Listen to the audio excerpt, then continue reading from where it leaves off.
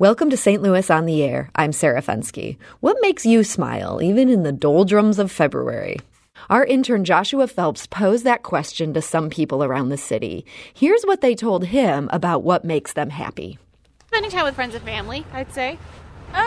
Just having fun playing games, usually. I like having a drink. What's your favorite drink? Cavassier or Hennessy, brandy or cognac. I like writing lyrics and finding the right instrumental beats and performing to it, singing and dancing. St. Louis beer makes me happy. I really like, Four Hands and Schlafly. Schlafly especially has got some great beer.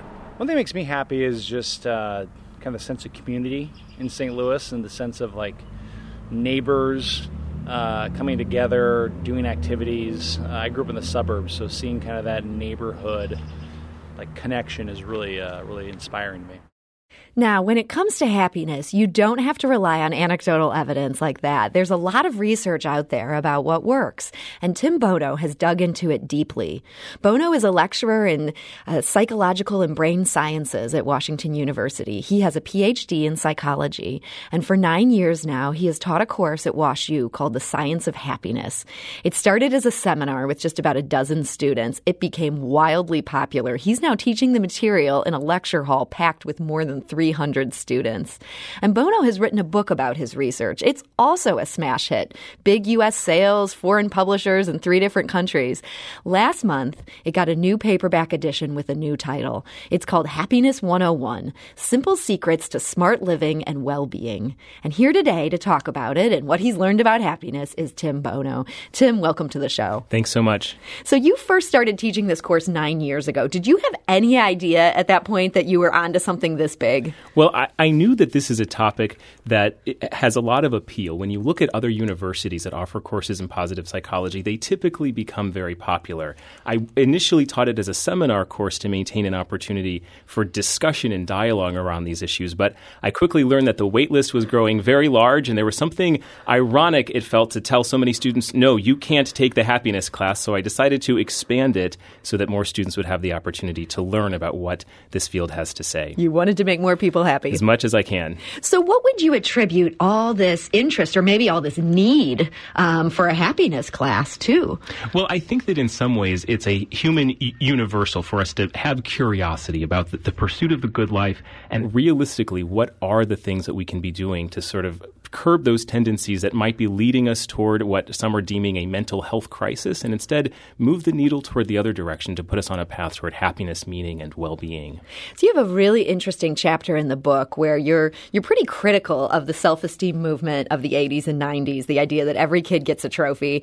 I know from reading the book, you grew up in this milieu. I grew up in this milieu. I had to wonder how the desire for happiness plays into that. Like, we were all told we were so special, and real life often seems like such a come down from that. Do you think that's a big part of why we're all just questing for happiness rather than maybe trying to make the world a better place? I think that there could be something to that, Sarah, because a lot of us often approach happiness with a set of expectations about what is supposed to make us happy or what we think should make us happy that is perhaps misguided. The self-esteem movement of the 80s that you're referring to was developed by politicians and educators who got their hands on data sets showing that a kid with really high self-esteem was most likely to have really high grades and really good outcomes and all sorts of successful things that they could look forward to in their lives. But what we didn't have as much research on the time was what actually builds a sense of our self-esteem and well-being. And it turns out that self-esteem is not about being happy all the time. Self-esteem is not about just feeling good all the time. Rather, a really important characteristic of self-esteem is knowing how to overcome adversity. And that's, I think, one of the biggest myths about the pursuit of happiness is that we're supposed to be happy all the time, or that we've figured it out that if you do these 3 things or follow these 5 steps, you'll never have a bad day ever again.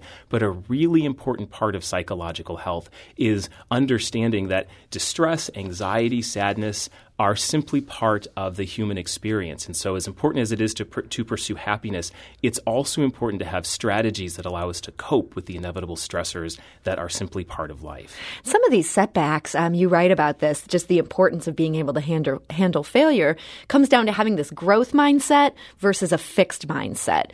What are these things and why do they matter? Well, it turns out that the mindset that we take as we approach our lives really plays a strong contributor contributor to our overall sense of well-being. A fixed mindset is an individual who sort of has a rigid approach to their goings-on in life, and they expect things to sort of fall into a certain pattern. They think that either I'm intelligent or I'm not intelligent. Either I'm happy or I'm not going to be happy. Whereas a growth mindset acknowledges that those things most commonly fall on a continuum, and that with hard work, with intentional behaviors and decisions, we can increase things like our talent in certain areas, or our intellectual abilities, or even our happiness. And that's another of the biggest myths, I think, that people expect either I'm going to be happy or I'm going to be unhappy. But it turns out it's better to think about those as residing on a continuum and asking ourselves, how can I be happier instead of how can I be happy? And part of what I loved about this book is it's just so practical, like the advice in this book. And I know it comes from all these studies and from science, but when you drill it down, it seems kind of simple, that for most of us, it's not about years of therapy. In many cases, you're saying it's as simple as getting enough sleep and getting exercise. Would you say that's an oversimplification, or for many people, is that really what they need? I think that for many people, it's a good place to start, because really at the foundation of our physical health is, well, I should say at the foundation of our psychological health is our physical health. And some of the very simple ways that we can take care of our bodies that ultimately improve our minds and our mental functioning and how we feel about ourselves has to do with things like how much physical activity we're incorporating into our lives, as well as getting a good night's sleep on a regular basis. A lot of people, including my students, will say, oh, I'm too busy to get a good night's sleep on a regular basis. I've got too much work to do. And that was the conventional wisdom for a long time. We thought it was a waste of time when you could be using that time for something else. But what neuroscience has been showing us is that when we are sleeping, our brains are incredibly active. They're doing all sorts of really important work to strengthen the neural circuits that play out in mental acuity and emotion regulation. So getting a good night's sleep is really what ensures that our waking hours are putting us in a position to feel as good as we can and to work toward our goals with as much efficiency as we can. And in addition to the sleep, you really stress the importance of exercise. There was a great study you had in there that found that exercise is actually better than Zoloft for a big group of people. How is that even possible? Yeah, it's one of those landmark studies that was done about 20 years ago, and it was sort of following up with some other research that had found a relationship between exercise and psychological well-being. But this study specifically enrolled individuals who were clinically depressed, and one group of them, they had take Zoloft, which at the time was a well-documented SSRI, a pharmaceutical intervention for curing depression. Another group of them, they simply had them exercise. So for 3 days a week, they had them work with a personal trainer to get 30 minutes of cardiovascular activity. What they found is that within 4 months of being on those routines, there was an equal rate of recovery, that the people who had just been exercising, not meeting with a therapist, not taking any drugs, they were just as likely to recover as those who had been taking that drug intervention. But what was truly a shock to the scientific community is that they kept tabs on those individuals for another 6 months. And at the 10-month follow-up, they found that those who had been exercising were actually even more likely to have been recovered. They were less likely to relapse. And as they dug more deeply into the data, what they found is that those individuals who had been exercising were showing an increase in what psychologists call self-efficacy, which is essentially the confidence we have that we are the masters of our own domain and that we are capable of taking care of ourselves on our own, because there's an internal locus of control. When you exercise, that's something that you've done yourself versus if you're using a psychiatric medication, well, there's an external locus of control. You had to meet with a physician. There's another person who has to be involved there, which is with exercise, you're doing it all on your own, and you get a psychological boost from the hard work that was required to carry out that workout. It's certainly not to say that we should do away with psychiatric medications. There are some people for whom that is the most appropriate intervention, but it is to say that for people who are physically able to do so, if you're having a day where you're feeling down or you think you might be suffering from depression, finding opportunities to incorporate physical activity into your day-to-day life is a really good way to see if that might be the ticket to increase your well-being. A lot of our research shows that for a lot of people, it really is. You also had a formula in this book that I thought was just so important. I wish I could just get this in the hands of everybody. It's sort of a simple equation for happiness. You say happiness equals what we have divided by what we want. Walk me through that. Sure. It's a very simple way of conceptualizing the way that psychologists have come to understand what truly contributes to our overall happiness. It's that ratio of what do we currently have have? And importantly, what do we expect to have? So that means that there are two ways to increase our happiness. One way is to increase how much we have, which is what a lot of people chase. They want a higher paying job. They want a fancier car. They want to live in a nicer home, go on fancier vacations. That will increase the numerator of that formula.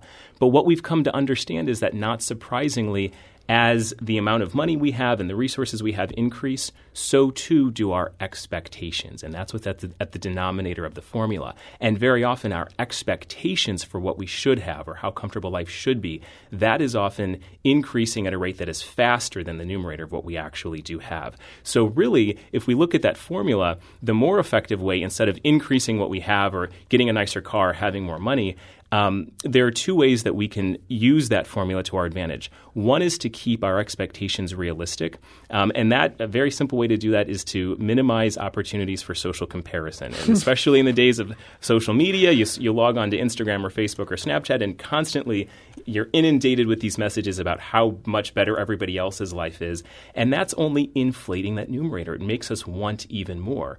But instead, if we can shift the amount of attention that we're giving to what we want, what we wish we had, and instead put that on the numerator, which is very simply through the practice of gratitude. Study after study is showing that gratitude is one of the simplest yet most robust strategies we can incorporate to increase our happiness in the long term.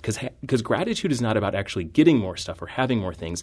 It's about drawing attention to those good things in our lives that we may simply have lost sight of. I think it was Teddy Roosevelt who once said, "Comparison is the thief of joy." And there's quite a lot of research showing that social comparison is no good recipe for happiness, but gratitude goes a long way toward increasing our sense of well-being. It's interesting. I think overall one of my big takeaways from this book is that spending too much time looking at our phones is just terrible, because we get the increase in comparisons, and then we also have the increase in being sedentary. You're really down on both of those things. Yes, yeah. There are a lot of side effects with technology. And to be clear, I am in no way suggesting that we should get rid of technology or get rid of social media, but I do think it's important for us to bring awareness to the potential adverse consequences overuse of that technology can have, and simply bring attention to how much time we're spending on it, and see if there are ways that we can perhaps spend a little bit less time on that and more time interacting with people one-on-one in person, or put our phone down and get more exercise. Because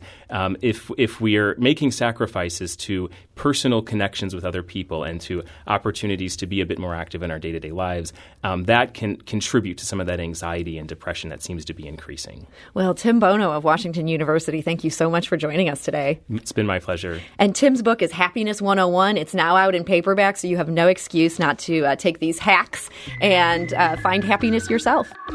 St. Louis on the Air is a production of St. Louis Public Radio, 90.7 KWMU. Thank you for listening. I'm Sarah Fensky.